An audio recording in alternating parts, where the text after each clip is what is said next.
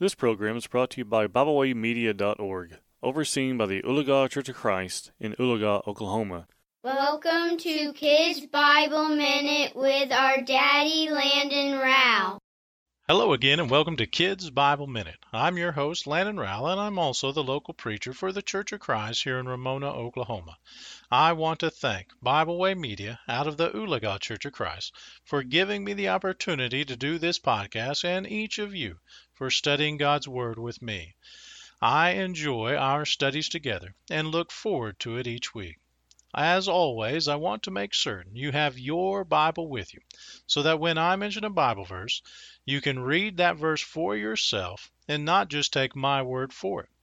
Now, most of the time, I will read that passage mentioned out loud, so it's best if you pause this podcast. When the scripture is mentioned, turn to that verse and read it.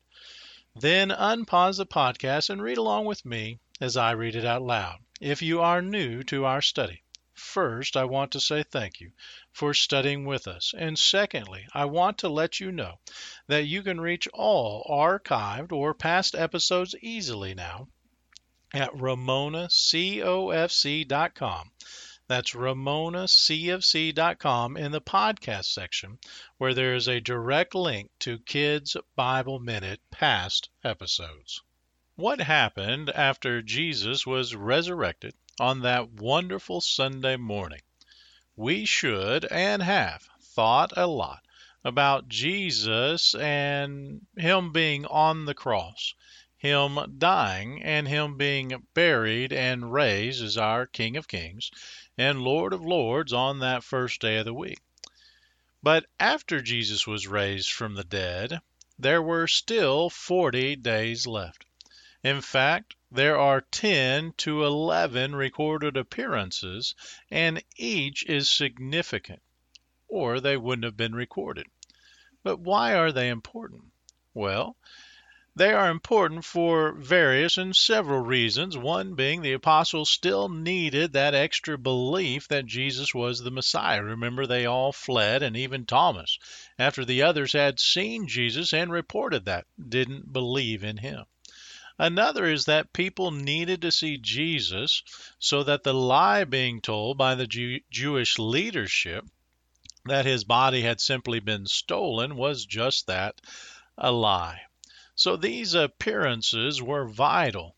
But today, in our study, I want to focus and finish our series on the lessons we've been looking at, the life of Christ, by examining Jesus' ascension.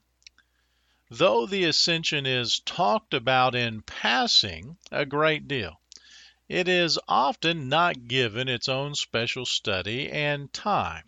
So today we will do just that in our closing study of Jesus' life in the flesh here on earth. We must begin by pointing out that it was prophesied long before Jesus became flesh that He would ascend back to the Father. In Acts chapter 1 and verse 9, where we read of Jesus' ascension, we see that from earth's perspective. But in Daniel chapter 7, verses 13 and 14, we can read heaven's perspective. In Daniel 7, 13 and 14, we read this: I saw in the night vision, and behold, with the clouds of heaven there came one like a son of man. And he came to the Ancient of Days, and was presented before him. And to him was given dominion and glory and a kingdom, that all peoples, nations, and languages should serve him. His dominion is an everlasting dominion, which shall not pass away, and his kingdom one that shall not be destroyed. You can, on your own time, read another prophecy found in Psalm 24, verses 7 through 10, and there are many more mentioned, even by Christ Himself. Remember, He wasn't shy, if you will, about prophesying His eventual ascension, John 6, verse 62, John 16, 28, and John 20, verse 17. Though there are many more prophecies we could look at, I think this is sufficient. Next, we find Jesus needed to ascend back to heaven. Why? To start His next phase of work. His earthly phase had ended. He no longer needed to live a perfect life, be a perfect sacrifice, and be raised as the perfect Savior. He had, as he would say in John 19:30, it was finished. He had accomplished what he wanted to accomplish. However, Jesus' work was not complete until he reached heaven. Jesus needed to ascend to heaven so that all things could be put under his feet and him be made that King of Kings and Lord of Lords over his kingdom, the church, Ephesians 1:20 through 23, and Revelation 19, verse 16.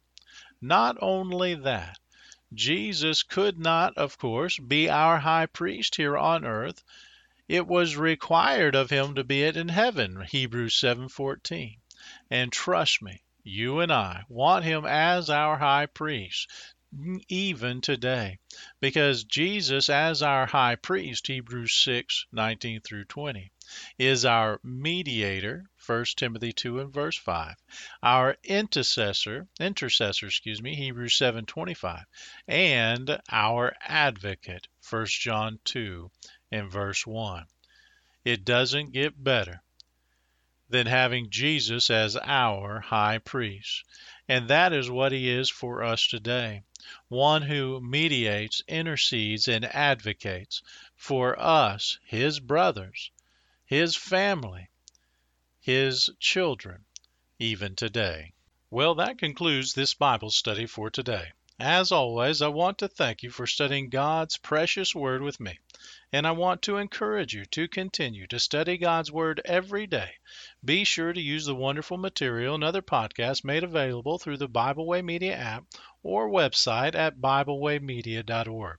I also personally have a website at gospel-preacher.com. Of course, make sure you ask your parents if it's okay by them before you download the app or go to those websites. I also encourage you to contact me personally with any question about the Bible at the Ramona Church of Christ email address, which is ramonacofc@gmail.com. That's ramonacofc@gmail.com, or through our Facebook page or any other social media outlet. Make sure you message the Ramona Church of Christ in Oklahoma, not California. Until we have an opportunity to meet again, peace be with you in Christ Jesus, our Lord. We thank you for listening today. We hope you enjoyed this program. You can find out more about Bible Way Media by visiting our website, BibleWayMedia.org. You can find all of our podcasts on all major podcast platforms. As always, we thank you for listening.